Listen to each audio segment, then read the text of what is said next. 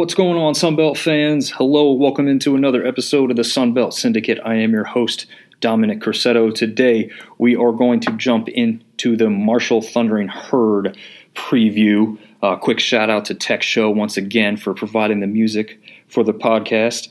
Last 3 years for Marshall, 2019, an 8-5 record. 2020, a 7-3 record, and in 2021, a 7-6 overall record.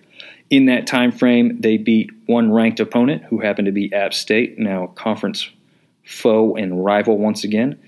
They did have one conference title appearance. Obviously, that was in Conference USA, as this is their first year in the Sun Belt. And they were ranked for 4 straight weeks at one point in time. They do come away with a surprising 0-3 bowl record in those last 3 seasons. So let's jump into the offense. I think the offense can thrive this year if newcomer and Texas State transfer Henry Colombi Jr. can be the quarterback that they need. Grant Wells left and is already been named the starter at Virginia Tech. I actually thought highly of him, and I guess he kind of fell out of favor. I did not watch as much Marshall football towards the end of the season, as they were not a conference team at that point in time. So I'm not sure how much he fell off, in the eye test. I know in statistics he fell off. If Colombi could come in there and really just be the guy they need all around, I think the offense can do well. I think they've got the stuff they need in the other positions to succeed. I think the offense can struggle if that O-line struggles to give Colombi the time and open up holes for Ali. Rasheen Ali's been a great running back. I think they've got a good offensive line, but if for some reason they do struggle replacing anybody or with injuries, it could be a little bit of surprise offensively for them.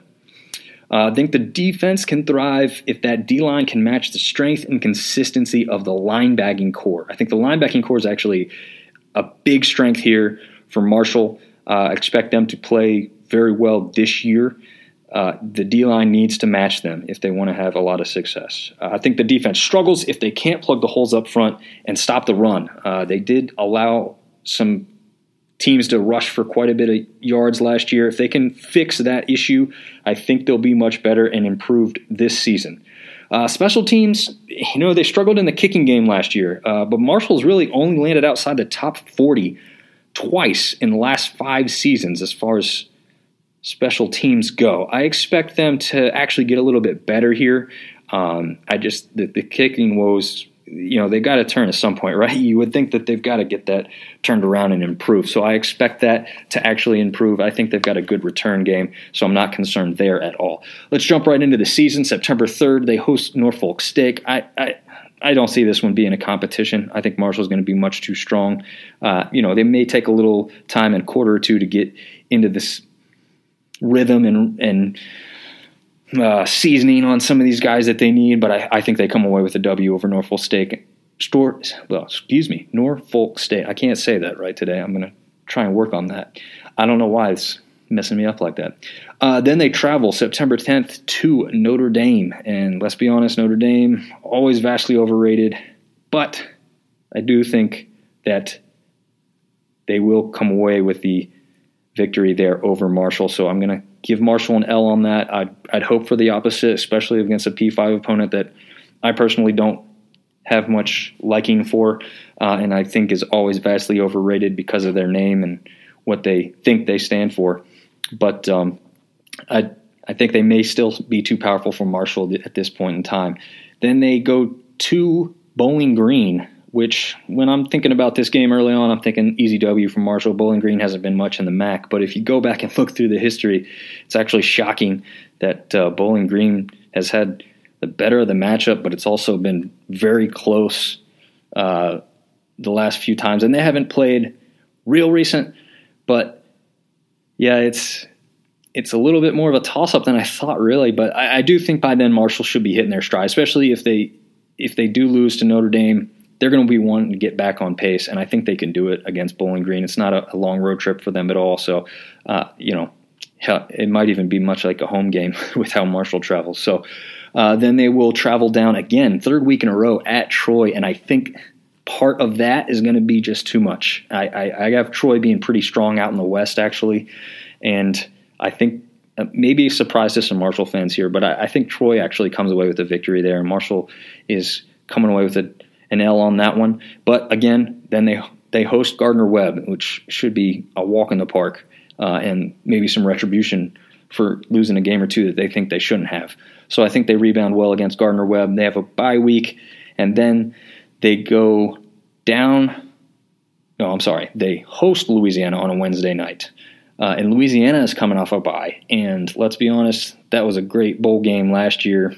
Even though Marshall had a lot of injuries, I think the revenge factor will be strong in that one. And I don't see Marshall losing it. Not at home, not to a team that they just don't like. And it only took one time to do that. So I think this could become another great rivalry here in the Sun Belt, even though these two teams geographically aren't all that close. I think this could be an exciting, really it's going to be a great game to watch on a Wednesday night, honestly. Then they travel to James Madison. Again, FCS team moving up. James Madison is talented. I just don't think they're talented enough at this point in time to beat a Marshall team. I have Marshall winning that one.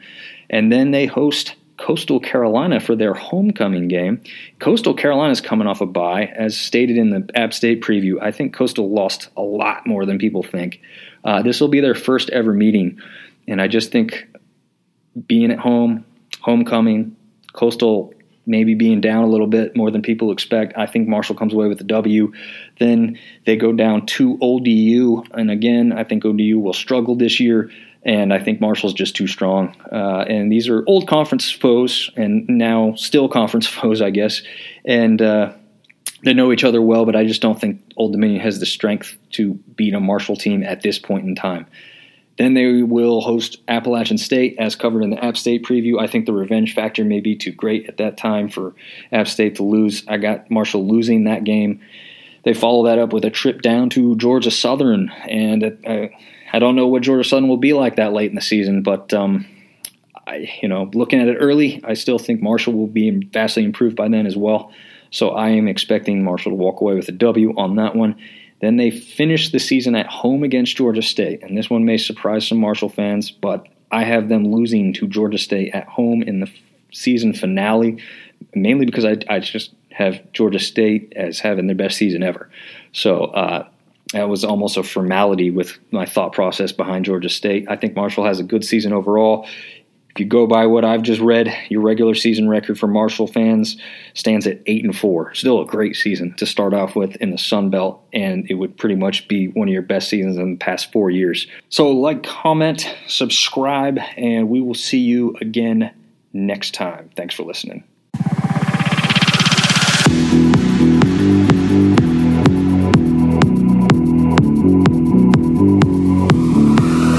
Sunbelt Syndicate.